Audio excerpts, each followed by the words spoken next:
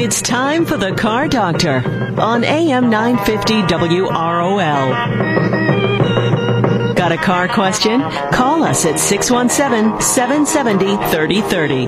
That's 617-770-3030. Now, here's the Car Doctor, John Paul, on AM 950 WROL, the spirit of Boston. And good Saturday morning, everyone, and welcome to another edition of the Car Doctor program on AM 950 WROL, the spirit of Boston. My name's John Paul, the Car Doctor, here to help you with your car problems. And if you suspected I'm not in the studio, you're right, I'm being lazy. I'm staying home today. But it is still a live program, although we do have some interviews we're going to be talking with different people about. We're a little bit later in the show. We're going to be talking with Dan Zalinski. He's from the Rubber Manufacturers Association. Dan joins us periodically over the course of each year to talk about how important it is to make sure that your tires are in good shape for the upcoming holiday season. And we just managed to get through 90% of Thanksgiving, I guess, and over today and tomorrow still should be big travel days. So if you're out there, be careful. But Dan joined us for really just some tire talk, and we'll get to that a little bit. And then I had the chance to take a look at the 2017 Hyundai Elantra. And the Hyundai Elantra for 2017 really looks like it's going upscale. And we had a little bit of time to spend in that car with Michael Evanoff. He was the manager, or is the manager, of planning for Hyundai Motor America about the Elantra. So we got to talk to him about that and how that new car is going to look. And then finally, we talked to my friend and coworker, Mary Maquire, about the primary seatbelt law in Massachusetts and where it's going to go. We have a seatbelt law in Massachusetts. We've had one for years and years and years.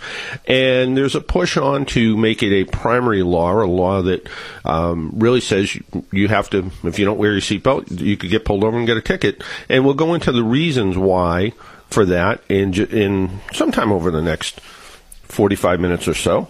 Also, this week's test drive was in kind of an unusual car. It was in the Mitsubishi Mirage, and we'll talk about that car. And it's not a car for everybody. It is a small economy car with a lot of economy features and a few surprisingly upscale features that I wouldn't expect to see in a car that retails for about $16,000. And also, from one of my Q&A columns that I did, I got a question about a person who drives a lot, and they use a navigation system, but they're also concerned about other drivers on the road. And here's the question. I have two concerns about driving my 2014 Toyota Camry. The first is I worry about other drivers and how everyone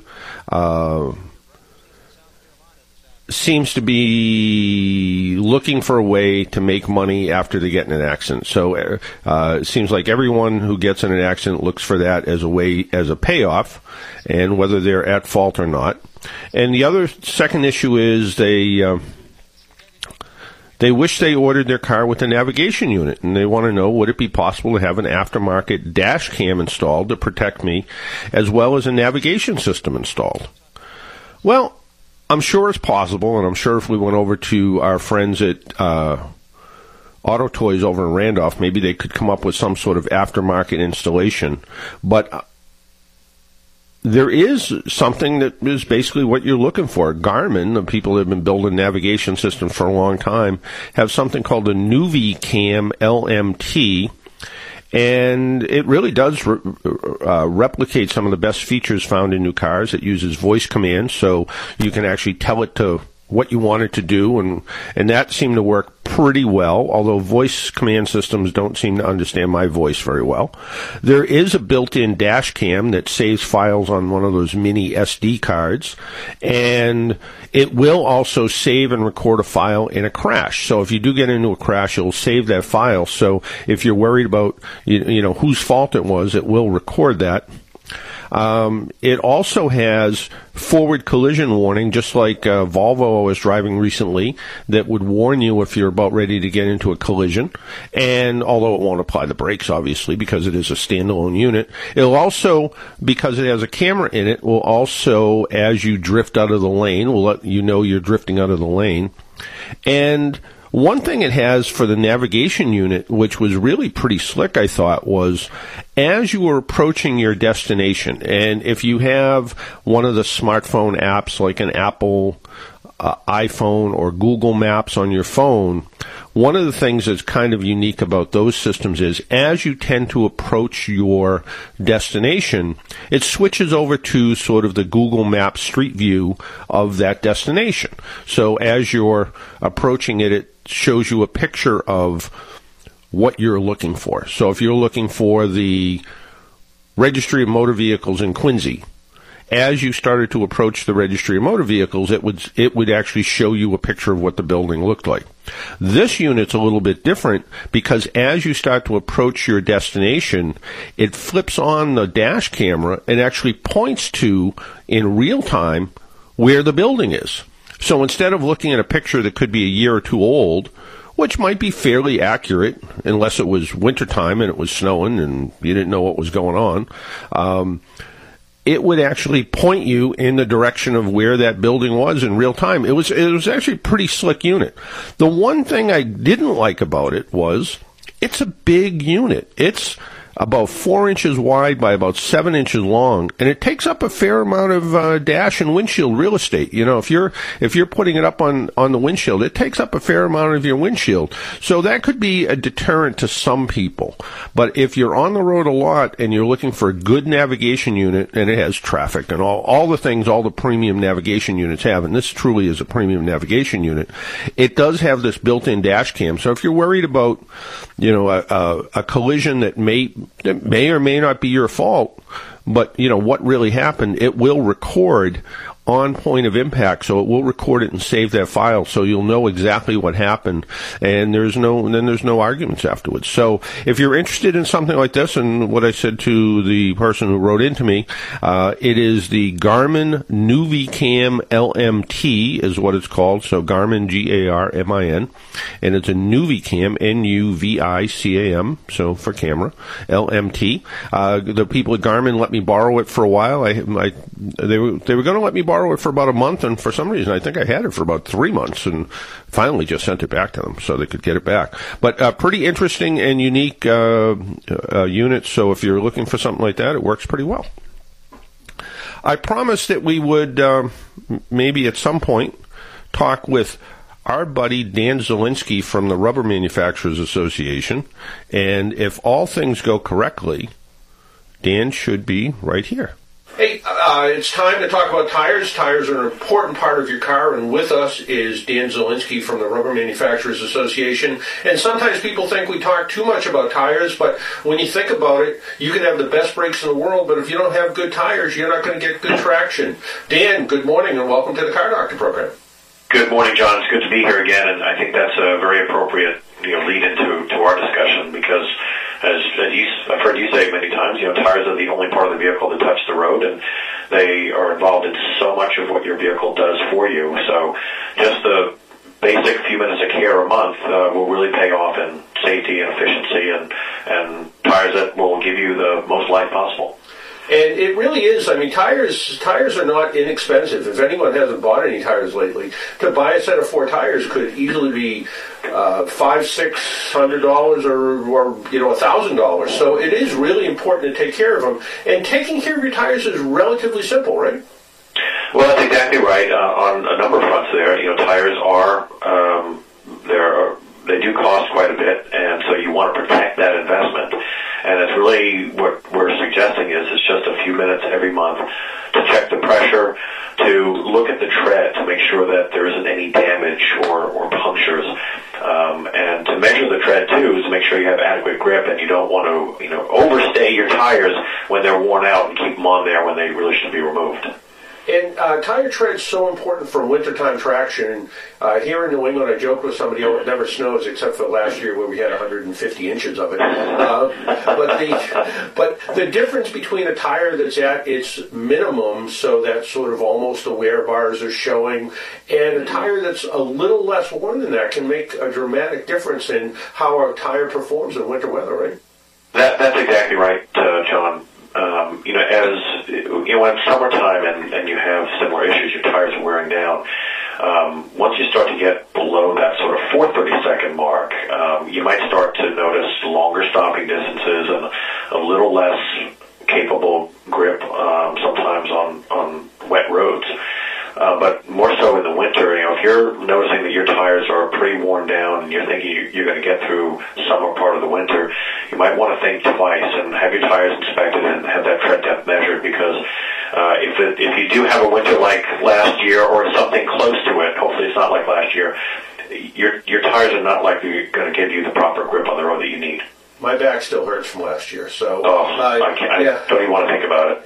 And you're absolutely right. We think about 230 seconds as a tire being worn out, but here at AAA we always talk about really 430 seconds is probably as far as you want to go, especially as you're looking to try to really maximize tire traction, and you're going to get a better ride and better overall performance from a tire. How about tire pressure? We talk about it's so important to make sure your tires are properly inflated, and a lot of people make the mistake of they look at the tire and they think whatever's on the side of the tire is the pressure you're supposed to use, right? That's true. A lot of people still, probably more than 40% of drivers are looking at the sidewall for the proper inflation pressure, and that's not the right place to look. What you want to do is open your car door. Usually right there on the door jamb is a sticker. It's the tire information label. It has your correct inflation pressure that's set by the auto manufacturer, and that's the pressure you want to use in your vehicle. And when you think about why is it so important, as your tires are rolling down the road at any given moment, as your tires are turning, the point of contact is only about the size of the palm of your hand. So if your tire pressure, if you're underinflated, you're kind of reducing that contact patch. You're reducing your car's ability to grip the road. So you want to have it at the correct inflation pressure that will optimize your grip and certainly your safety. And when it comes to, checking tire pressure, it's something that, it's not something you do, once every 6 months, like getting the oil change in your car. It's something you should do once a month, right? That's right, once a month, and before long trips, if you're going to take one, especially coming up the holiday season, if you're going to do that. Your tires can lose a little bit of air every month, and particularly now at this time of year, because we're going, from, now we're in fall, we're heading into winter, but as temperature drops, your tire pressure drops too. I mean, if you just think back to elementary school science, when things get warm, they heat up and expand. When things get cold, they contract and reduce. Well, that's what happens to air pressure. The air pressure starts to contract in the colder weather, which is why, a lot of folks, the auto service business, John, will probably see a lot of people come in with their tire pressure warning light on. And what that means is you've lost 25% of the inflation pressure in your tires, which is pretty significantly underinflated. So you don't want to wait for that indicator light to come on before you check your tires. As you said, check the tire pressure every month, particularly now as we're seeing temperatures drop. As the cold weather, you're right, the tire pressure drops, and I can't help but bring it up again.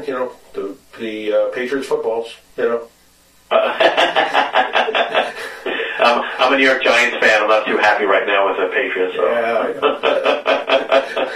But and the other thing is, and especially from our standpoint at AAA, we probably the number one or number two reason we go out to rescue people is flat tires, and that's probably 20 to 25% of the road service calls we do. And it's so important to make sure that you have if your car has a spare, to make sure the spare is in good shape, to make sure it's properly inflated, and if you're going to change it yourself, make sure the tools are there necessary to change that flat tire, right? That's all good advice, John. We've done surveys where we've found that better than 2/3 of drivers never check the air in the spare tire. And yes, it can be a pain in the neck. It's always in a hard-to-reach place on your car.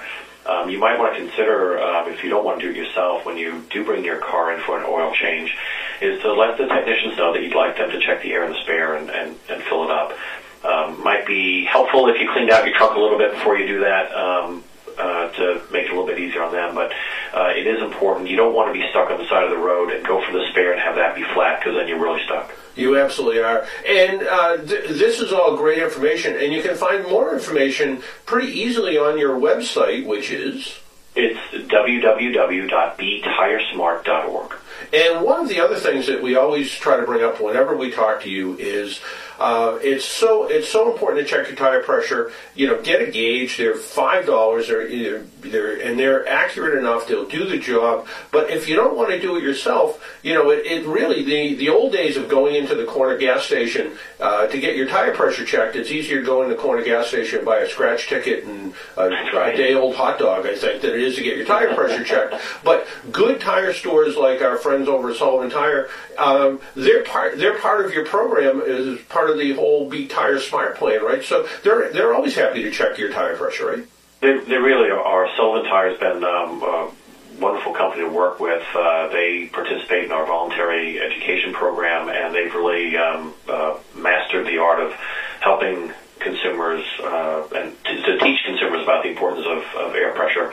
They're always happy to do a free air pressure check for you if you just pull into any Sullivan Tire. And one last thing, only because we were talking about it a little bit before we went on the air, a proper tire repair is not a plug, it's not a patch, it's a combination of a plug and a patch, and it's really important that the tire gets disassembled to see if there's any wear inside of it, right? That's exactly right. Our organization has had industry guidelines for tire repair for many, many decades. And it is important that if you do have a puncture, that the service technician remove the tire from the wheel and use a patch and a plug to completely seal the injury and make sure there's no damage on the inner liner of the tire.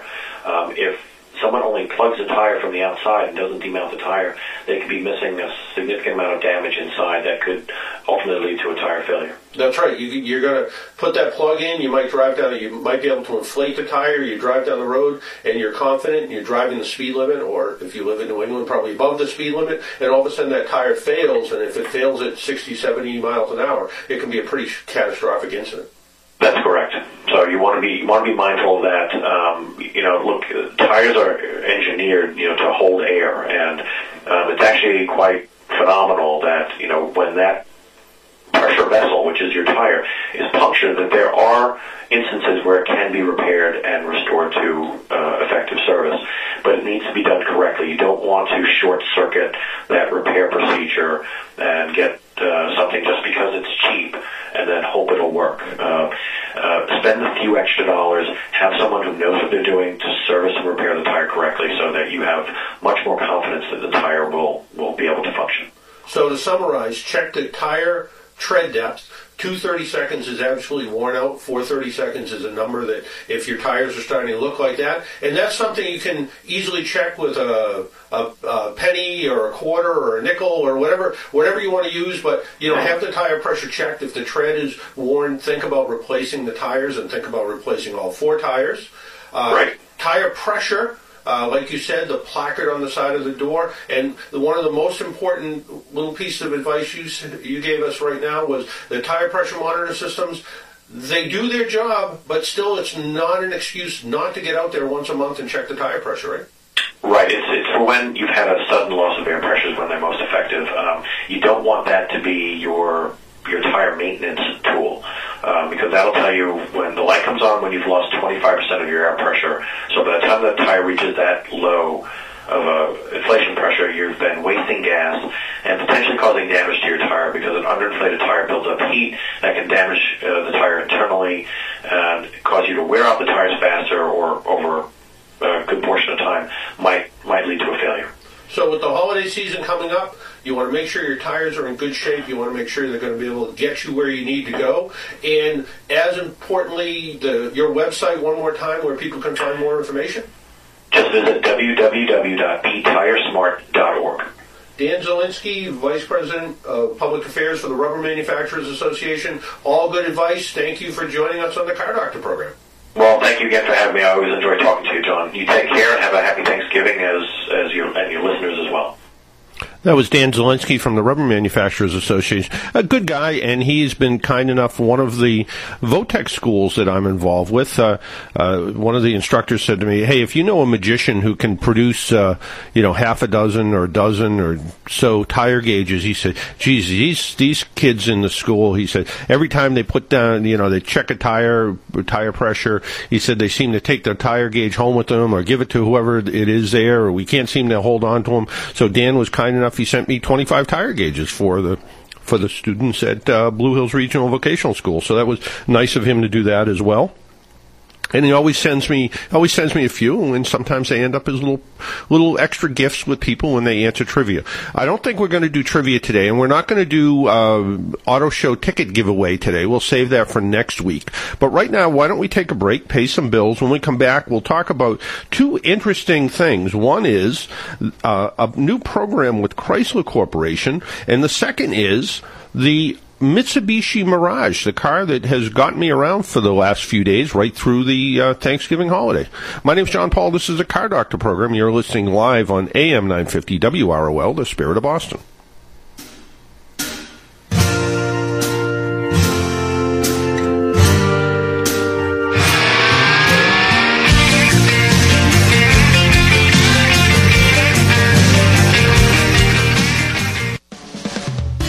Here with Mike from Coastal Heating and Air Conditioning.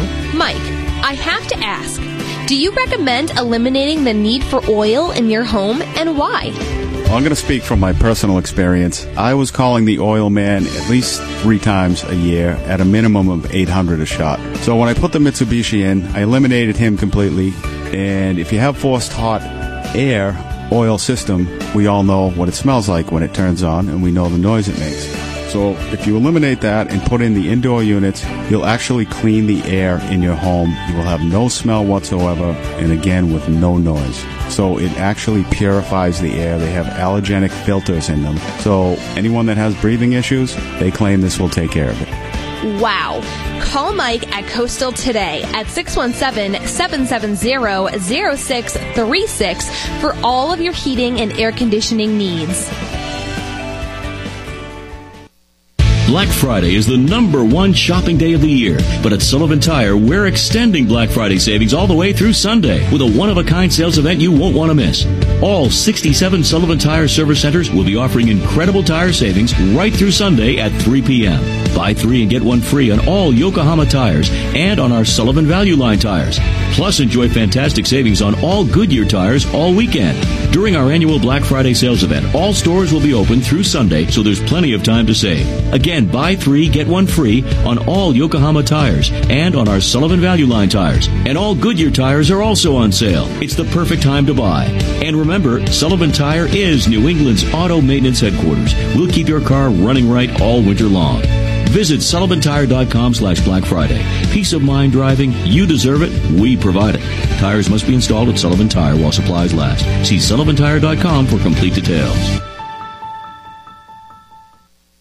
The great molasses flood of 1919, they were there. The Prue pierces the skyline, 1964, they were there. 2004, Boston baseball reigns supreme again.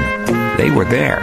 They were there when Storrow Drive opened in 1951, and when the first flight landed at Logan in 1923, they were there. They've been here for 100 years of Boston, uniquely Boston, City of Boston Credit Union. Membership's open to anyone living or working in Suffolk or Norfolk counties. And when it comes to loans, when you need a loan, there's no place like City of Boston Credit Union. They are there for you. Home loans, vehicle, tuition, energy and personal, City of Boston Credit Union, 617-635-4545. City of Boston Credit Union is NMLS number 403469, equal housing lender. Visit cityofbostoncu.com for more. City of Boston Credit Union, uniquely Boston. AM 950 WROL Boston, the spirit of Boston. A service of Salem Media Group.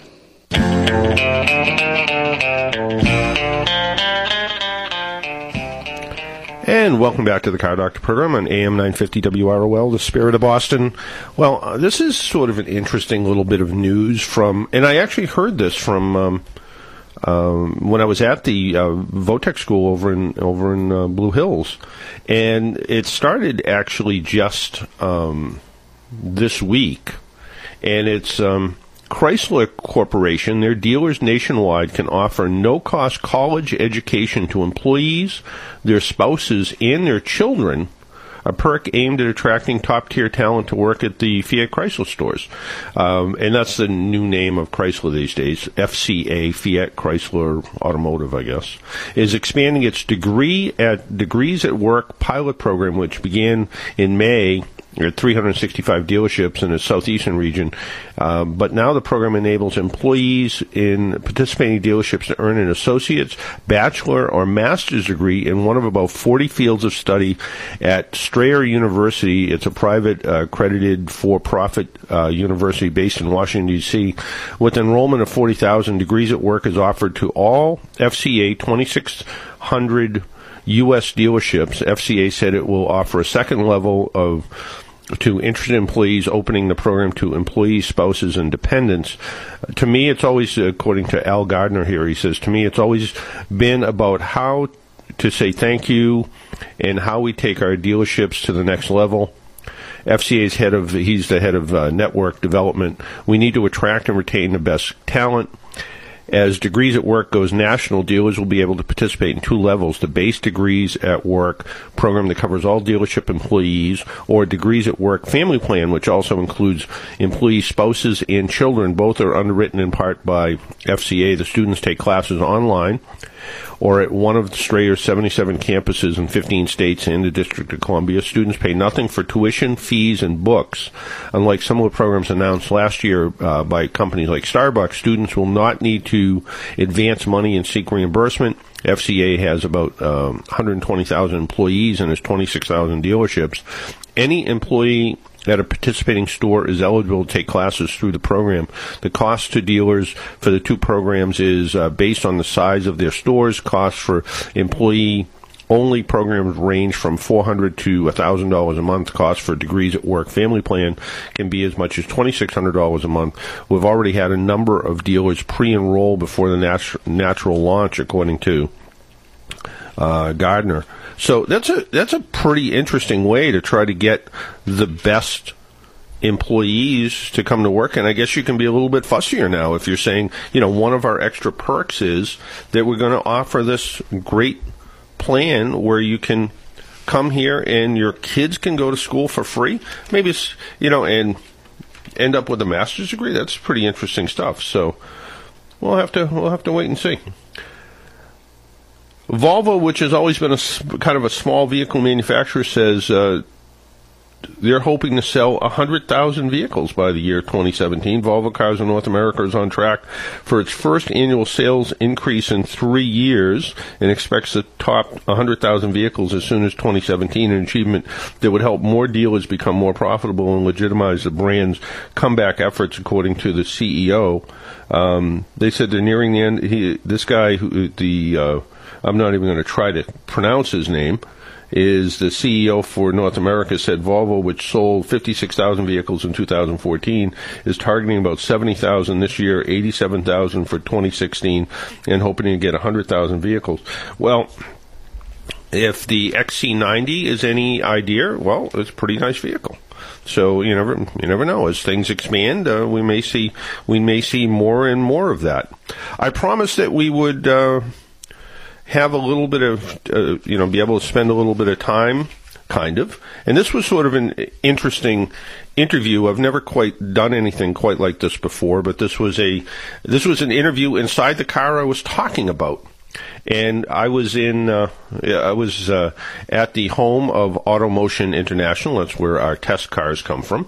And I had the chance to spend a few minutes with Michael Evanoff. He is the manager of planning for Hyundai Motor America for the Hyundai. And my question to him, and we were sitting inside the car, which I thought was sort of interesting. My question to him was a pretty simple one. Tell me about the 2017 Elantra. Yeah, all new 2017 model year. We should be shipping and going on sale early next year. I'm very excited about it. It's the 6th generation of the car. Current 5th generation, tremendous success for Hyundai and Hyundai's advancement and upward move in sales. And we're looking for the new generation to push that forward even farther and build on the success of this car as we push this one into 2016 and beyond. So, just from sitting in the car, I can tell it definitely everything seems to have gone upscale a little bit. The surfaces seem a little bit softer. Yeah, as we're here in the interior, it was really designed to be, give a wide, spacious feeling. It's a little bit different than the current car. This one, I think, actually feels wider, more mature, more sophisticated. In a lot of our research, we noticed too that we had a lot of respondents get in and out of cars, this one included, and all the dials, everything was really laid out well, very easy to use. The actual center stack is angled at about 7 degrees toward the driver to aid even more so in facilitating interaction with the vehicle. So overall, I think a very nice place to spend time in. And as you were developing this car, who do you have in mind for a buyer for the car? Well, buyer is, compact segment is a huge segment, and there's basically two targets. I think there's also, we always want to attract the millennial, the younger buyer. Interestingly enough, we've watched the growth of the millennial as the purchase reason for buying cars. They just now recently, according to our data, in this particular segment, the young millennial buyer has jumped to about 38%. And is the highest from a volume standpoint from retail sales, surpassing the baby boomer or the boomer generation for the first time.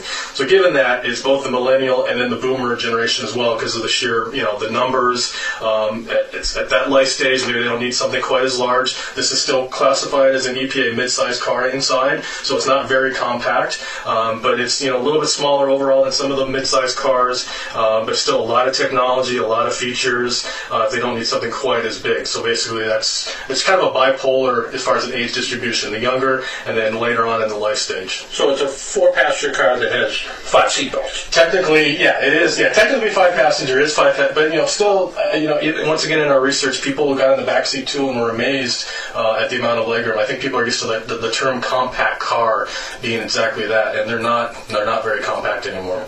And what will power the newest Elantra? We actually have all new power plants. The core engine, or the main engine, will be a 2-liter Atkinson cycle, which provides more efficiency. That's got 147 horsepower and 132 pound-feet of torque. I think more than adequate for this segment. Also, an additional drivetrain as an option on a new Eco trim will be a downsized 1.4-liter turbo gasoline direct injection, which is estimated to, based on our estimates, provide 35 mpg combined, which is unsurpassed in the segment, and provides a torque-rich 158 pound-feet at a very low RPM, 1,400 RPMs on up. So that's something you can definitely feel in day-to-day driving, and especially combined with our 7-speed dual clutch will be exclusive for that engine. The core 2-liter Atkinson will be available with a manual in the base configuration, and then our new next-generation 6-speed automatic, which, and I like the fact that it's still 6-speed auto. A lot have gone to CVTs, which can provide maybe not the most natural driving experience. So ours still has those traditional shift points that people are used to. I think really cut down on engine noise, as the nature of the CVT. So I'm very happy to say still back with the 6AT. And the dual clutch transmission has been a popular choice for a lot of different vehicle manufacturers. So can we consider the Elantra a sporty car? Well, I think we haven't made official announcements yet, but from a sporty aspect, we've got some other interesting things coming. There will be Elantra Sport trim later in next year that'll have the most horsepower of any Elantra ever. So I think of Elantra as more refined, more premium. We do have an opportunity to get sportier. The 7-speed dual clutch, it can be in sporty applications, but it's also very efficient. And so that it's efficient and provides kind of a fun positive shift, quick shift experience. Very different to what you would experience maybe from a CVT. And when it comes down to, like you said, there's a true 6-speed automatic, so not a CVT. The dual clutch automatic, is there a manual shift available? There is a manual shift available on the base configuration, only one configuration. Manual is still You don't see a lot of a high take rate for manuals when you start. It's more, I think, more of a price point. Moving up in the configurations, the demand for it really wanes. I still try and offer some of the current cars we have, like Elantra GT. I try and offer a manual as much as possible. That sport version I referred to, yeah, you might see a 3-pedal in there as well. As far as other options, we still want to make sure that, I think that helps position it too as a sporty car. And the Elantra had kind of a best-kept secret, and that was the Touring, sort of the 5-door hatch. Mm-hmm. Will we see the latest Elantra in a 5-door hatch? Yeah, we currently have the Elantra GT, which is our 5-door derivative, and I think we should anticipate to see that a new generation of that moving forward. Well, it certainly seems like, looking at the car overall, what we're seeing here, this is, there was a time where Hyundai was sort of known as being a good car for a good value car, but today this is completely changed. This is a very nicely put together, very upscale feeling car inside. Yeah, I definitely agree, and the driving experience too. Maybe one thing with the current generation car that could have gotten better was quite frankly, the dynamics, some of the driving experiences. And very happy to say with the 6th generation car, a lot of those were addressed. Body rigidity is up 30%. The application of advanced high strength steel is more than double. It's hard to believe, but structural adhesives. There's almost 400 feet of structural adhesives throughout this whole frame and body. So that contributes to a more rigid body, which allows the suspension to work differently. The suspension doesn't have to make up for any lack of body rigidity. So definitely suspension tuning, NVH, ride quality, all that kind of match the feeling that you get inside and outside the vehicle. So truly a premium car at this point. Get in there, yeah. I mean, it's still compact segment. You gotta position yourself within the market, but definitely more upscale.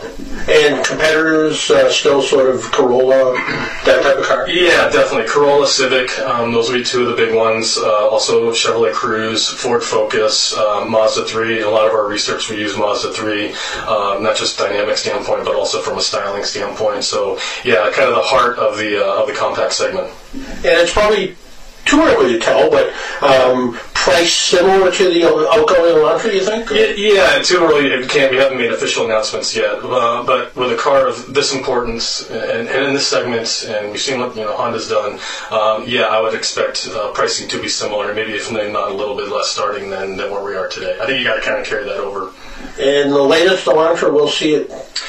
When will it come to market? Yeah, since it's a 2017, technically it can't be sold until 2016 calendar year. So we would anticipate early January, mid-January timing. Excited to say, through our sponsorship of NFL, we got a game going on down the street here not too long from now. We will have Super Bowl ads to support the launch. So definitely want to get them out in dealerships prior to that event. So looking forward to that. All sounds like good things. Thanks a lot. Yeah, thank you very much. That was Michael Evanoff. He's the manager of product planning for Hyundai Motor America, and the new Hyundai Elantra. It's a very nice car. It is, and that's the 2017 model. So they're really kind of pushing the year a little bit. They're saying 2017 will be available probably January, February of 2016, calling it a 2017. I guess the good thing is, if you are thinking about buying a car, if you're somebody who has to buy a car for like work use, and you can only keep it a certain amount of years, like 3 or 4 or 5 years, whatever the case is, like a lot of those car plans allow, if you can buy a 2017 model car in 2016, it sounds like you can keep it an extra year or two. So, depending on your plan, it may work out. Well, the LA Auto Show was in the last couple of weeks, and in automotive news, they kind of put the hits and misses of the LA Auto Show. One of the hits was the Mercedes SL, a car that certainly everybody likes. Mercedes got rid of the SL's previous bug-eyed, flat-nosed face, according to this article here, and replaced it with a more tasteful mid-life update. Good riddance, they say. The Mercedes designer chief Gordon Wagner's style crew has done good things with nearly everything else in the lineup, and the SL missed out on the new book. It said it stood out like a sore thumb, according to this. Toss in the new 9-speed transmission, more powerful base V6 engine. The SL and it says here, we're legally permitted to call the car iconic, has finally regained some of its lost kind of look and feel. In this whole article, they're trying to sound more hip, and they're doing a terrible job of it, by the way. He didn't think a whole lot of the Hyundai Elantra. He says, okay, there's a lot to like here. It has a good style, same as the larger Genesis. The buyers can pile on advanced safety tech such as emergency braking and pedestrian detection. What's more, the headlights bend themselves around turns like some very expensive cars, but the front of the car, the very definition of, it's way too generic and too tepid. I thought it was actually a pretty good looking car, and when Honda's new Civic looks and drives as well as it does, the rest of the compact segment had better bring its A game. They think the new Hyundai, this guy, David Underkoffler, says it's a C+ at best. I thought it was a lot better than that. We talked last week with the folks from Lincoln, and it says Lincoln's finally splitting with its split-wing grille from the windshield back. The freshened MK looks better. The new face echoes the look of the Continental concept. The production version expected in January at the Detroit Auto Show will probably have that. It's safe but appealing. It says here the MKX and MKC crossovers still have the split wing, and they're both pretty new, so it'll be a while before the whole Lincoln family shares the identity.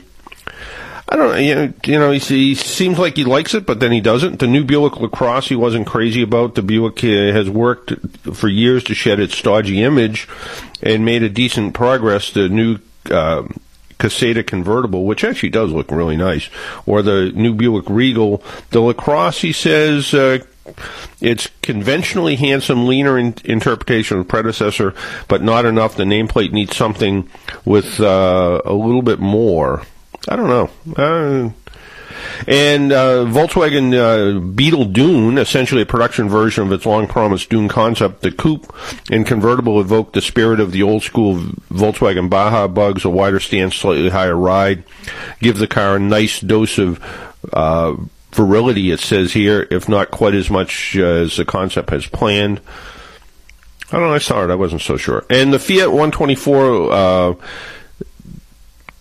looks like a pretty good-looking Fiat 124. So some of the things from the auto show in L.A., and I probably ought to have a couple of our NEPA members went out to the L.A. Auto Show. I probably ought to have them on the show one of these days and see what they thought about everything that happened there. Well, I promised that we would talk about the car that got me around the last few days, and this week's test drive is in the Mitsubishi Mirage. It's a small economy car. It's powered by a 1.2-liter three-cylinder engine that produces 74 horsepower and 74 foot-pounds of torque. The overall performance is, well, not much performance. But this car is not about performance, it's about cost and fuel economy. And a little research showed that 0 to 60 happens in about 12 seconds. So again, it's not exactly a hot rod by any means. The EPA rates the Mirage at 37 miles per gallon in the city and 44 miles per gallon on the highway. I've been averaging just about 42 miles per gallon overall. That translates into hybrid or diesel-like mileage, making the Mirage the most fuel-efficient gasoline car sold today. It really, when you look at some of the diesel cars, like the Diesel Cruise, I think it's pretty much right up there with it, although the Diesel Cruise has a little bit more performance. The handling is okay. This is an economy car and doesn't try to pretend to be anything else. It rides a bit jittery around town, and this little car requires a little concentration out on the highway. It tends to drift pretty easily when big trucks go by. Where this car does well is around town. The turning radius is small, and the car easily maneuvers around crowded city streets. At this price, don't expect a luxury interior. The plastic surfaces are hard to the touch, and the seats have a inexpensive, firm feel, although reasonably comfortable. I mean, it does feel like you're sitting on a hard piece of foam. On the other hand, I've been in the car for a couple hours at a time, it seems like, and it's reasonably comfortable.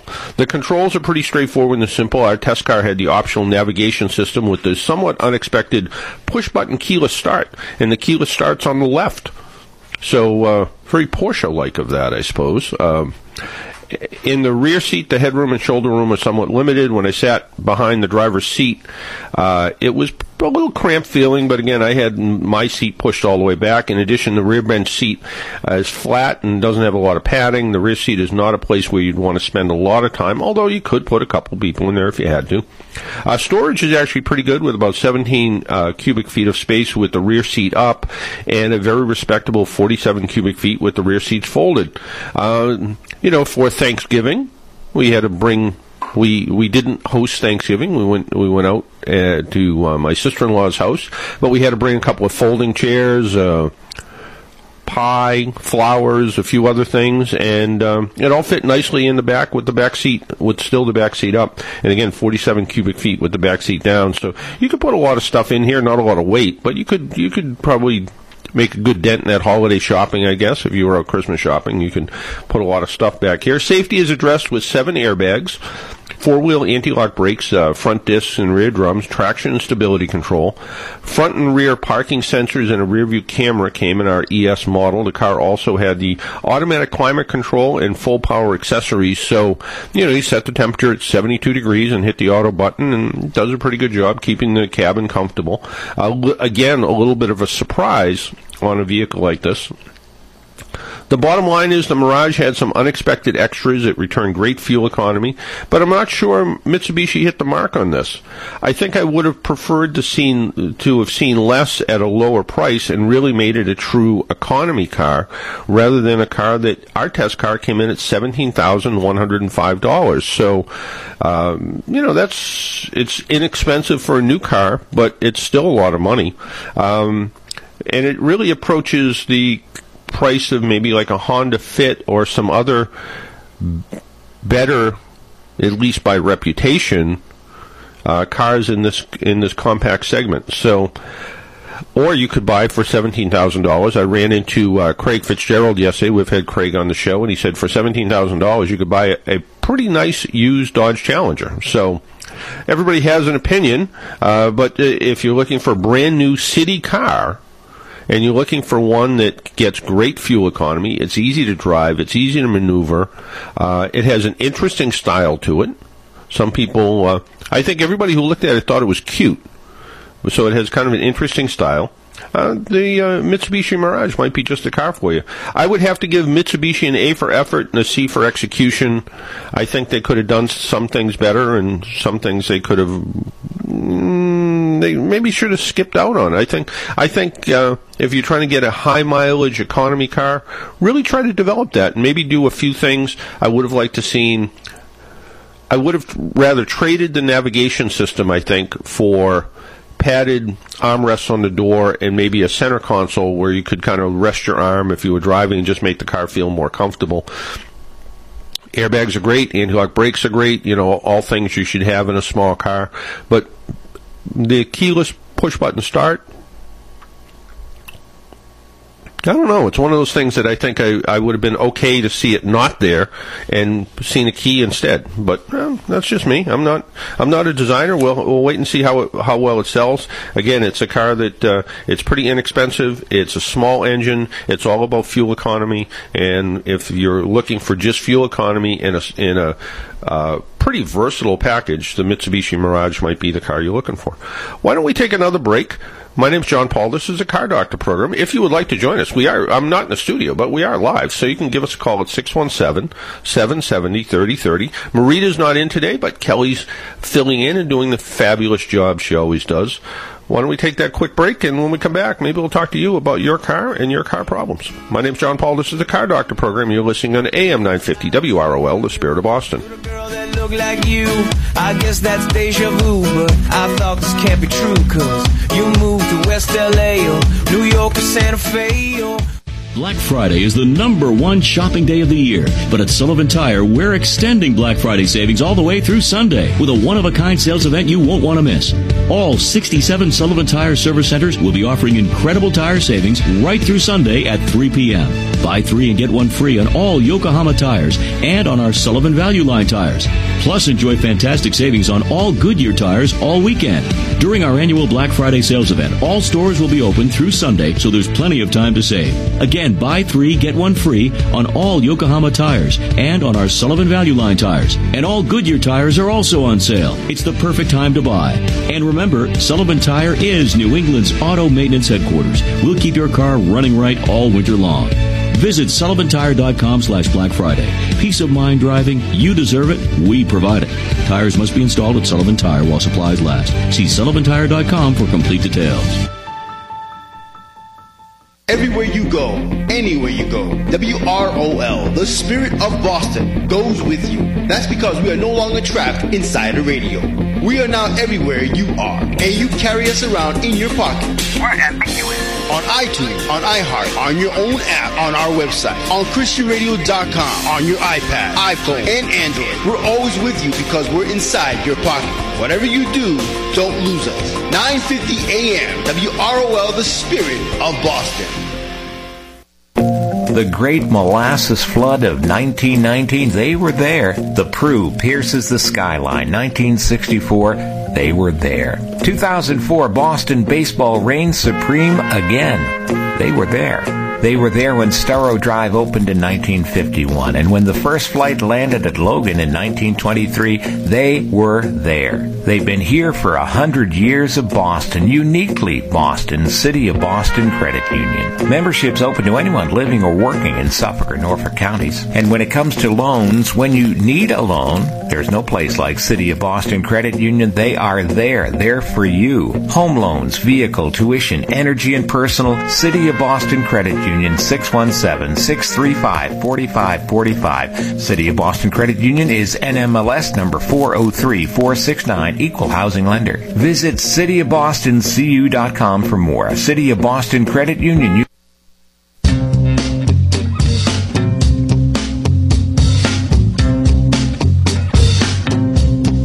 Mustang Sally.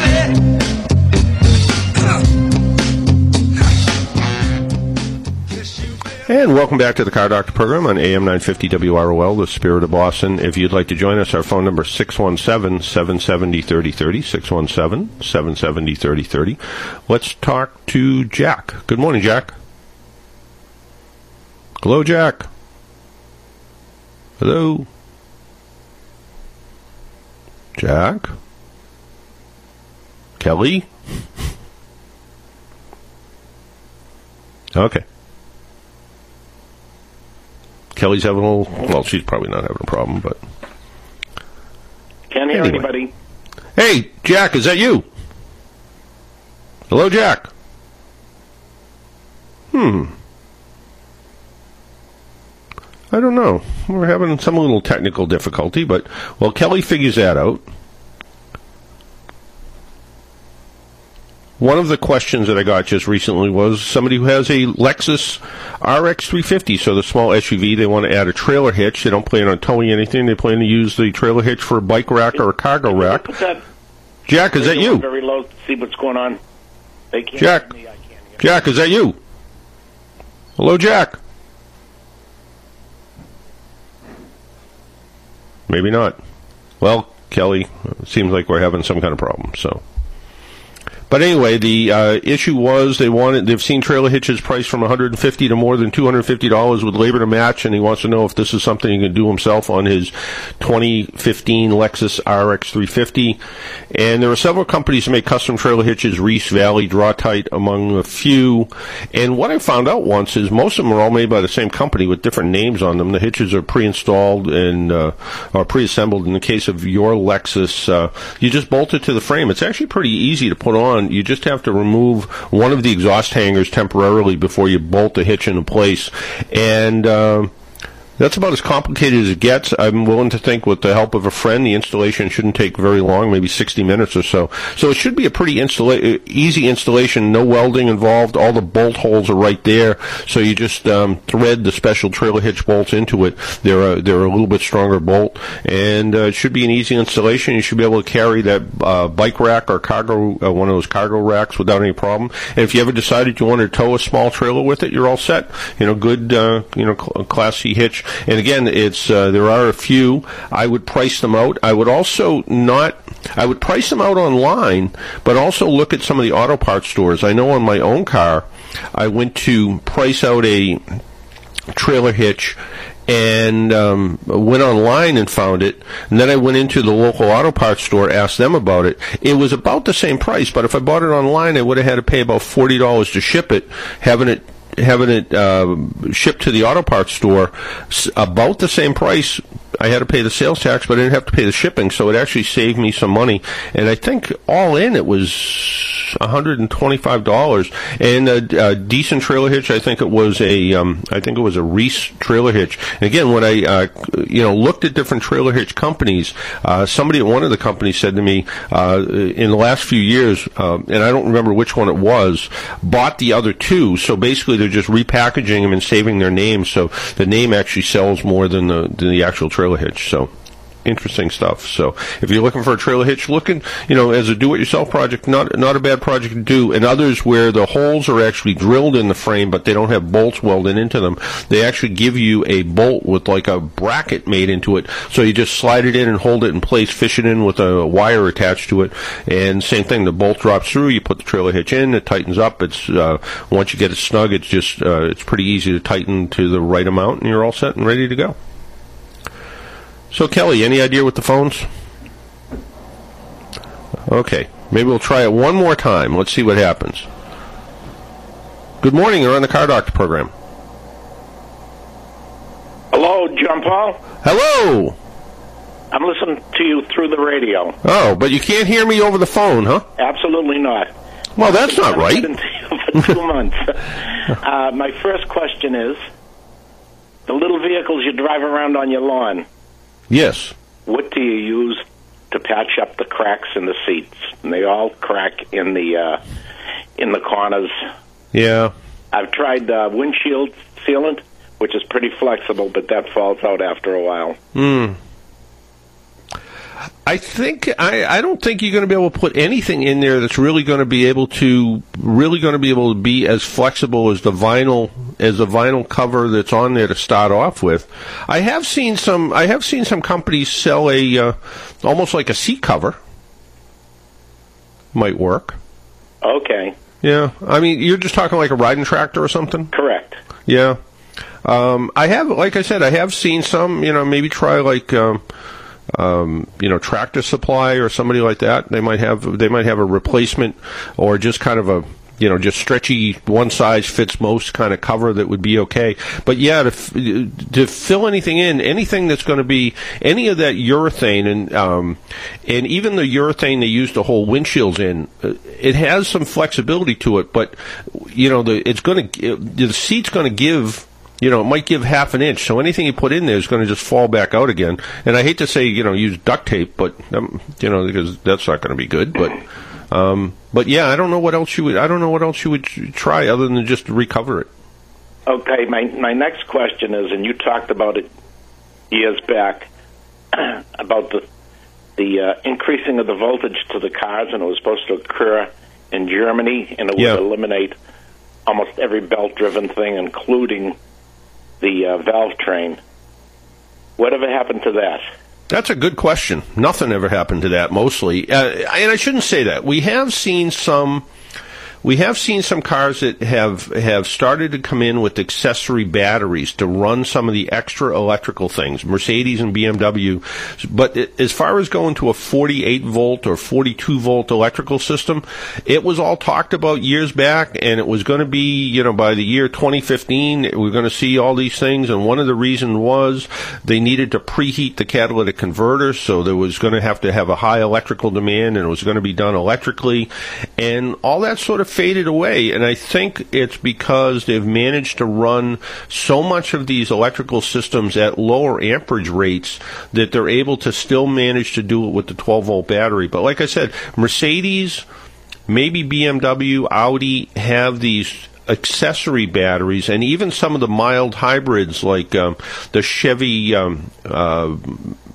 Cruze, and at least the Cruze has a smaller battery that sits in the trunk, so when you come to a stop, everything shuts down, and the small battery maintains the radio and the power steering pump. So we are seeing more electrical driven things, electrical power steering pumps, electrical air compressors, for instance, that are running electric motors rather than belt driven. But we haven't eliminated all the belts yet, and I kind of believe that we would see it, and it never really happened. So I'm actually happier it didn't happen than it did. So well, they were kind of talking about the valve train, which consumes a heck of a lot of horsepower from your engine.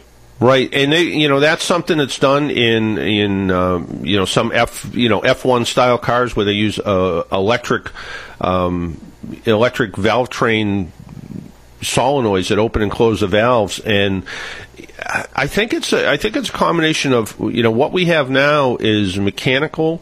It uses like you said, it uses a fair amount of power, but on the other hand, what it does do, it's relatively simple, and putting electronic solenoids up inside a valve train like that is probably not the most hospitable place to put this stuff. So it may be a combination of, maybe it holds up okay for a 24-hour race, but maybe in real life it doesn't hold up as well as they hoped. Well, thank you very much, sir. All right. Thanks, Jack. Take care. Bye-bye. Well, it seems like we're having some problem. Maybe Kelly during the next break can try to push some more buttons and make some more things happen. I'm not quite sure. Well, we'll try a second call. We'll see what happens. Good morning. You're on the Car Doctor program.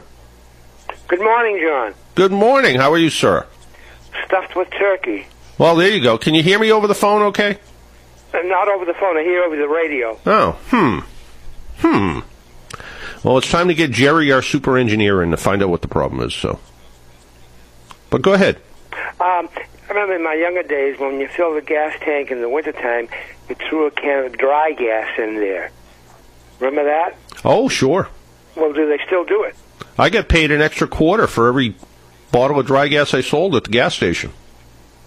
But would you use that product today? No, you don't really need it today. Gasline antifreeze, which is what dry gas, I think, is actually a trade name from the, I guess they're still around, Christie Corporation, which makes Gasline antifreeze and a bunch of other stuff.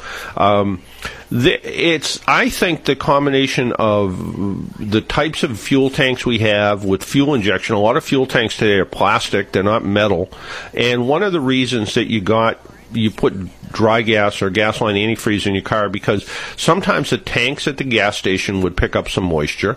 And the other thing is when your gas tank's empty, if you have a metal gas tank, and this is, I don't know if you noticed this week, one morning when you went out, everything was covered with dew because the temperature changed so funny. Went from cold to warm and everything was dew covered. The same thing happens inside your gas tank. If you only have a quarter of a tank of gas and the temperature changes quickly, that metal surface will tend to get condensation on it. The condensation drips into the gas, and then you have that condensation that condensation can freeze up, and so you can have gas line freeze-ups in bad weather. That was something that happened more when we had 4 or 5 pounds of fuel line pressure, and it was running through a carburetor, and the gas tanks were metal, and the chances of having water contamination in a gas tank happened a lot more. Today, we don't really see it. My suggestion would be, if you have a concern about it, put a bottle in at the beginning of the cold weather, so, maybe coming up anytime now, and then not worry about it after that. There's different kinds of gasoline antifreeze. One of them uses isopropyl alcohol. One of them uses methanol alcohol. I prefer the isopropyl alcohol because if there is any moisture in the gas tank, it mixes with the moisture, it mixes with the water, and then that combination mixes with the gasoline and gets burnt through. The methanol one mixes with the water and sort of stays as a slug of water and methanol, and you might actually feel the car run poorly if there's an issue. One thing you don't want to do is you don't want to go to a drugstore and buy a quart of or a pint of alcohol, because that alcohol has already absorbed all the water it can absorb, where the stuff that's designed for fuel tanks is a little bit different. It actually absorbs the water. It has room in its chemical composition to absorb more water. The other thing is we have so much ethanol in gasoline now that tends to absorb water. I don't think it's really necessary. So, like I said, unless you left your gas cap off one day and it was pouring rain and you forgot about it, I don't think I'd worry about it. I'd just try to keep the gas tank, at least half full, going through the winter time, and I think you'll be all set.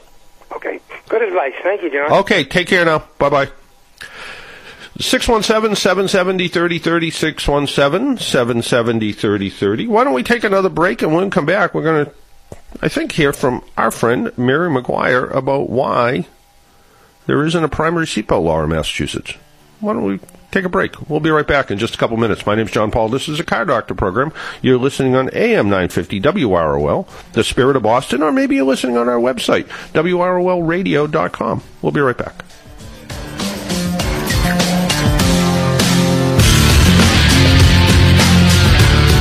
Everywhere you go, anywhere you go, WROL, the Spirit of Boston, goes with you. That's because we are no longer trapped inside a radio. We are now everywhere you are, and you carry us around in your pocket. We're ambiguous. On iTunes, on iHeart, on your own app, on our website, on ChristianRadio.com, on your iPad, iPhone, and Android. We're always with you because we're inside your pocket. Whatever you do, don't lose us. 9:50 a.m. WROL, the Spirit of Boston. Black Friday is the #1 shopping day of the year, but at Sullivan Tire, we're extending Black Friday savings all the way through Sunday with a one-of-a-kind sales event you won't want to miss. All 67 Sullivan Tire service centers will be offering incredible tire savings right through Sunday at 3 p.m. Buy 3 and get 1 free on all Yokohama tires and on our Sullivan Value Line tires. Plus, enjoy fantastic savings on all Goodyear tires all weekend. During our annual Black Friday sales event, all stores will be open through Sunday, so there's plenty of time to save. Again, buy 3, get 1 free on all Yokohama tires and on our Sullivan Value Line tires. And all Goodyear tires are also on sale. It's the perfect time to buy.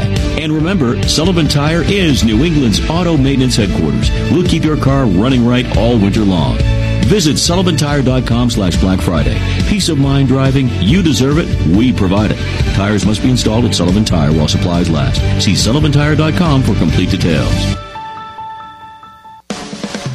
Marita here with Mike from Coastal Heating and Air Conditioning. Mike, I have to ask, do you recommend eliminating the need for oil in your home, and why? I'm going to speak from my personal experience. I was calling the oil man at least 3 times a year at a minimum of $800 a shot. So when I put the Mitsubishi in, I eliminated him completely. And if you have forced hot air oil system, we all know what it smells like when it turns on, and we know the noise it makes. So if you eliminate that and put in the indoor units, you'll actually clean the air in your home. You will have no smell whatsoever, and again, with no noise. So it actually purifies the air. They have allergenic filters in them. So anyone that has breathing issues, they claim this will take care of it. Wow.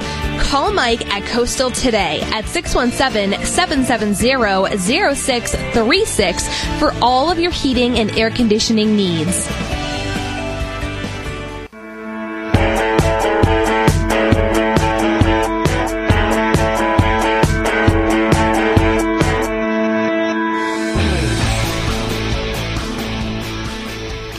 And welcome back to the Car Doctor program on AM 950 WROL, the Spirit of Boston. Well, I had a chance to sit down with my friend and co-worker, Mary Maquire from AAA, and to talk about the primary seatbelt law in Massachusetts. There is legislation that is pending, and some of the reasons why we might need a primary seatbelt law in Massachusetts. Hi, I'm here with Mary Maquire, and recently at the State House there was a hearing about a primary seatbelt law. Can you tell us about that? Sure, John. This was a hearing of the Joint Committee on Judiciary, which is hearing the primary seatbelt bill this legislative session, and heard the bill on November 18th. And just so your listeners and viewers know the difference, right now we have a secondary seatbelt bill in Massachusetts, which means that a police officer has to stop you for another moving violation violation like running a red light or a stop sign before citing you for not wearing your seatbelt, which is the law here in Massachusetts. Under a primary belt law, which is what AAA has been working for many years now at the State House, under a primary law, a police officer can pull you over simply for not being belted, which again is the law in Massachusetts. Yeah, not to be confused, there is a seatbelt law. A lot of people don't think there is one, but in fact there is a seatbelt law, and motorists are required to wear their seatbelt when they're behind the wheel of the car. And that includes every passenger in the car. That's right. The other thing that I think is really important for people to know is that the reason why at AAA we're so passionate about passage of a primary seatbelt bill is that we know that it's a win-win for Massachusetts. The first win is a human win. We know from information data from the National Highway Traffic Safety Administration as well as the Massachusetts Department of Public Health that we can increase usage in Massachusetts by a minimum of 10% if we were to pass a primary bill. Why do we know that? Because the 34 states in the District of Columbia that have already passed primary, in their great wisdom, have seen a minimum increase in compliance of 10%. Sometimes it's higher than that. But that translates for Massachusetts into the first win of the win-win, which is the human win. We can save 18 lives every single year and prevent more than 650 injuries every single year. Many of these effectively life-ending injuries, traumatic brain injuries, spinal cord injuries that are extremely costly in terms of the health care involved. It's often a lifetime of health care, which brings me to the second win for Massachusetts, a fiscal win. We know again from data from DPH and NHTSA that over 5 years of passage of primary, we can save the Commonwealth roughly $1 billion in health care cost, productivity that employers regain, etc. So it really is something that's a win-win for the Commonwealth of Massachusetts. And one of the things that people sometimes think about is, we've tried to educate people, and the 10% increase in seatbelt use isn't necessarily because of its enforcement. It's just because people say, oh, I guess it's the primary law, I'll wear my belt. Not necessarily that in any of those states that they're giving out any more tickets than they did before, right? That's such a great point, because in most cases, there really isn't a huge surge in the number of citations that we see. And, John, I'm so glad you brought that up, because, it's really a three-legged stool. It's education, enforcement, and awareness. And so you can pass a law, and you're absolutely right, more law-abiding citizens simply will buckle up. I mean, that's really what's happened in the states that have passed primary. But you also can't make a difference unless you've got the enforcement and the education. And I know that you spend a lot of time at AAA during your working hours during the week doing community outreach, talking with people of all ages about the importance of wearing seatbelts, and I do the same. We all do it in public affairs. And so really creating awareness of the fact that seatbelts are the best tool we have to stay alive in the event of a crash. Seatbelts cut your crash risk by 45%, your risk of dying in a crash by 45%, so almost in half. Your risk of being ejected is up to 30 times greater if you're not belted, and once you're ejected, your chance of dying is 75%. So, this is something that really makes complete sense for all of us. And people who think maybe, I have an airbag in my car, I don't need to wear my seatbelt. In fact, the airbag is truly, the name of it is, it's a supplemental restraint system. It works in conjunction with the seatbelt, and it's designed to help minimize injuries that could happen in the result of a crash. So this is a perfect example. A lot of people say, well, I'm tired of laws, there shouldn't be any more laws, but occasionally, and we've seen it over time, that occasionally you have to pass a law to make people healthier. And one of the ones that comes up, I always think about, is way back in the 60s when they added vitamin D to milk.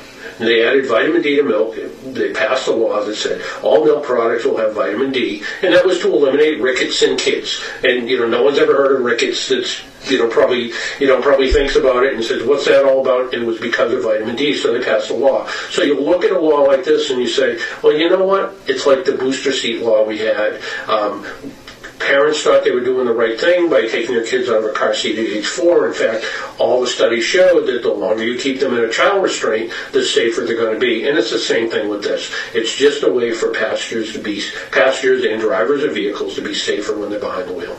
Well, you're absolutely right. And another argument that we make when we discuss this on Beacon Hill is the fact that we already have a seatbelt law. We're already being told by the government that we have to buckle up. So why not enforce this law more effectively, save more lives, prevent more injuries, follow the lead of the majority of states that have passed primary laws? And some of these states have use rates in the 97, 98 percentile. So almost everybody is buckling up. Here in Massachusetts, we rank 46th in the nation in belt use, which is pretty incredible, I think. So roughly a quarter of us, 25%, are not buckling up all the time.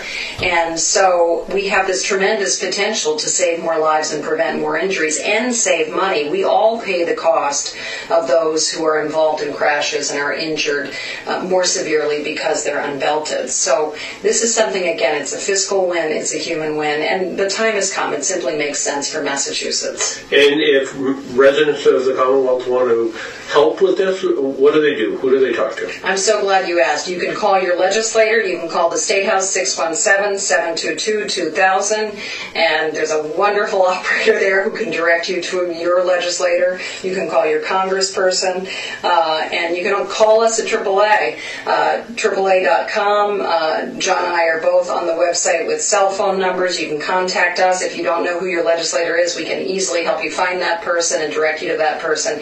You can also send your legislator, your congressperson, an email, and we would welcome that. So anybody who wants to get involved, please contact us. Mary Maquire, Director of Public Affairs for AAA Northeast. Thanks very much. And that was Mary Maquire talking about that. And, one of the things about seatbelt laws, she said we're number 46th in the nation of seatbelt use. We've actually improved. We were actually 50th for a while. We were at even New Hampshire that didn't have a seatbelt law at all.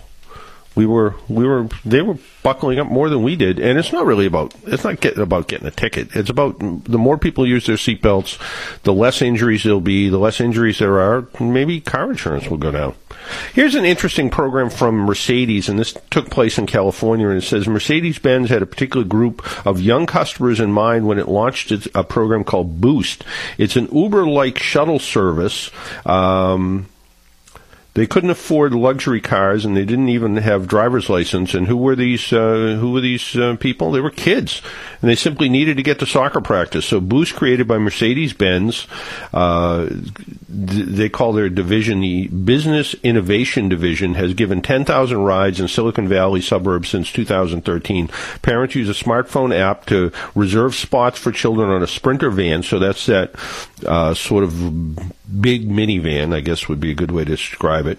They pay about $20 per ride. The company designed Boost to solve a problem its customers face. Many come from affluent dual-income households, and for them, leaving work to serve as an after-school chauffeur comes at a steep cost.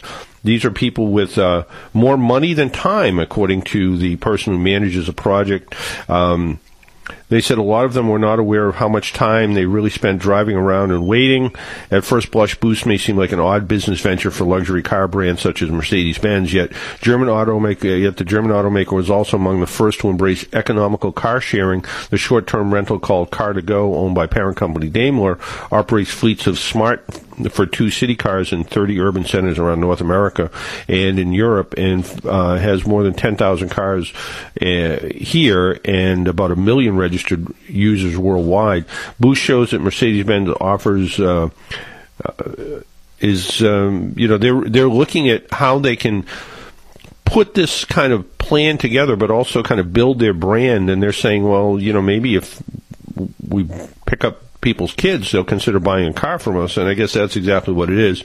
There are so many mobility service companies trying to solve the urban problem, and they said our role in the next challenge was to go to the mega suburbs, so where people are going around. It looks like, here's how it works. The basic idea is parents reserve and track rides for children on a mobile phone. It's for kids that are 5 to 15.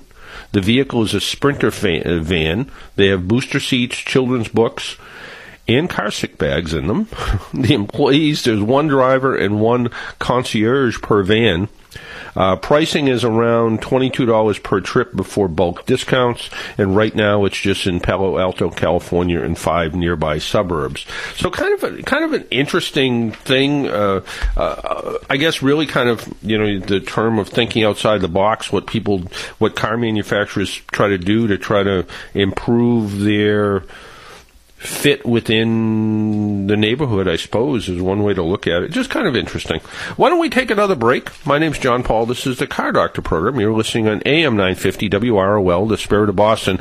We're having a little trouble with the phones today, where I guess people can't hear me on the phone, but you can hear on the radio. So we're not quite sure what that's all about. Our super engineer Jerry will have to work that out between now and next week.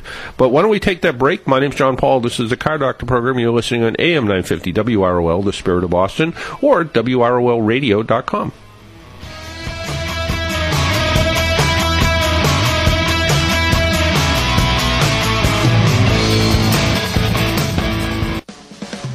Marita here with Mike from Coastal Heating and Air Conditioning. Mike, I have to ask, do you recommend eliminating the need for oil in your home, and why? Well, I'm going to speak from my personal experience. I was calling the oil man at least 3 times a year at a minimum of $800 a shot. So when I put the Mitsubishi in, I eliminated him completely. And if you have forced hot air oil system, we all know what it smells like when it turns on, and we know the noise it makes. So if you eliminate that and put in the indoor units, you'll actually clean the air in your home. You will have no smell whatsoever, and again, with no noise. So it actually purifies the air. They have allergenic filters in them. So anyone that has breathing issues, they claim this will take care of it. Wow. Call Mike at Coastal today at 617-770-0636 for all of your heating and air conditioning needs. Everywhere you go, anywhere you go, WROL, the Spirit of Boston, goes with you. That's because we are no longer trapped inside a radio. We are now everywhere you are, and you carry us around in your pocket. We're ambiguous. On iTunes, on iHeart, on your own app, on our website, on ChristianRadio.com, on your iPad, iPhone, and Android. We're always with you because we're inside your pocket. Whatever you do, don't lose us. 9:50 a.m. WROL, the Spirit of Boston. Black Friday is the #1 shopping day of the year, but at Sullivan Tire, we're extending Black Friday savings all the way through Sunday with a one-of-a-kind sales event you won't want to miss. All 67 Sullivan Tire service centers will be offering incredible tire savings right through Sunday at 3 p.m. Buy 3 and get 1 free on all Yokohama tires and on our Sullivan Value Line tires. Plus, enjoy fantastic savings on all Goodyear tires all weekend. During our annual Black Friday sales event, all stores will be open through Sunday, so there's plenty of time to save. Again, buy 3, get 1 free on all Yokohama tires and on our Sullivan Value Line tires. And all Goodyear tires are also on sale. It's the perfect time to buy. And remember, Sullivan Tire is New England's auto maintenance headquarters. We'll keep your car running right all winter long. Visit sullivantire.com/Black Friday. Peace of mind driving, you deserve it, we provide it. Tires must be installed at Sullivan Tire while supplies last. See sullivantire.com for complete details.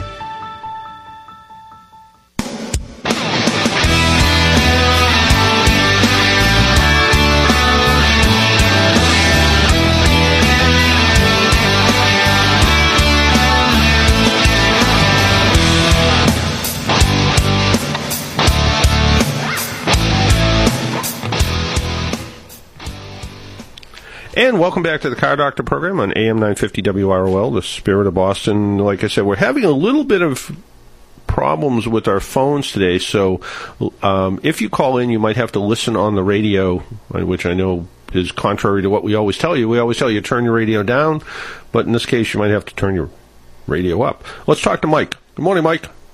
Good morning, John.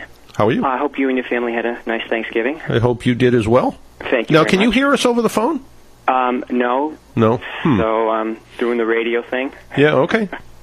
That's a little bit, disconcerting because you got the coming back and little lag. But yeah. The reason I'm calling is, I enjoyed the interview that you had this morning, about the Elantra, the Hyundai, and I was wondering if you would share any thoughts on buying a Hyundai Sonata versus a Kia Optima, like GM, with Pontiac and Buick. They're the same umbrella under GM, but they were kind of doing their own things. I was wondering if you could share any thoughts. Would there be an advantage to buying one over the other, or is it basically it's the same kind of thing?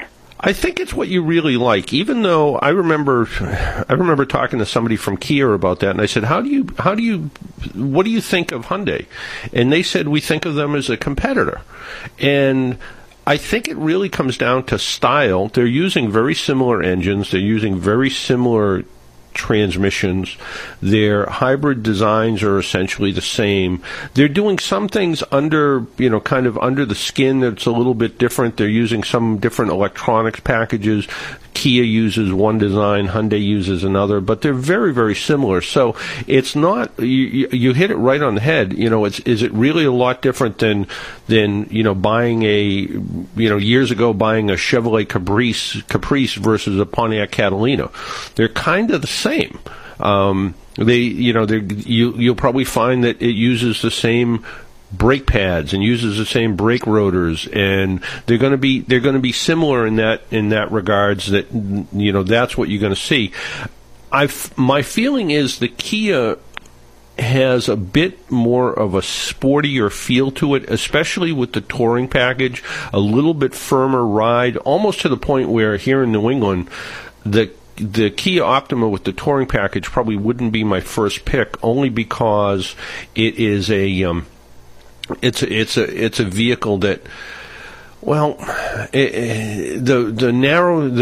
wide tires with the short sidewalls and the amount of potholes we have in New England just aren't always a good combination. And I think that sort of thumpy European ride might get old pretty fast, where you don't seem to have that in the Sonata. Both of them are good. I think both of them are a little bit based on what you like one over the other, but essentially you're buying pretty much the same car. You might find that the local Hyundai dealer tends to treat you a little bit better than the local Kia dealer, or just the opposite. One might be closer to your house or work than the other, which might do it. I happen to like the style of the Optima better than the style of the Sonata. The Sonata, I liked the style of it when it first came out. It's starting to get a little bit old looking, where I think that now perhaps they're maybe looking at a point where there may be some really kind of freshening of that model coming up. But I think you could flip a coin, and I think if you got into each one of the cars blindfolded and you kind of took your blindfold off and took them down the road and you said, which one's the Hyundai, which one's the Kia, it'd probably be a little bit hard to tell. Yeah, well, that's something that I'll look forward to when I go to the auto show in January there. So kind of look at both of them at the same time. So I'll take those things into mind when you just mentioned. So yep, the auto show, like Barbara Putney from the auto show says, 500 cars. Enjoy the program. Look forward to it every Saturday morning. Thank you. All right, thank you. Take care. Like Barbara Putney from the auto show says, 500 cars and one ticket will get you there. We are going to be giving away tickets again next week. I need to count them and see where we are, but I think we're in pretty good shape, and we should be able to give away everybody who signed up to win tickets last week. I put them all in the mail Monday or Tuesday, so hopefully even with the holiday you should have them in your hand. And the auto show's not coming up for till right around Martin Luther King holiday weekend. It runs from Friday or Thursday through that Monday night, I believe. So, but we'll have Barbara on to talk about some of the special events that happened during the show, and that is a show that runs almost parallel with the Detroit show. So Detroit takes away a little bit about what happens in Boston, but the Boston Auto Show at the Boston Exhibition and Convention Center, or Convention and Exhibition Center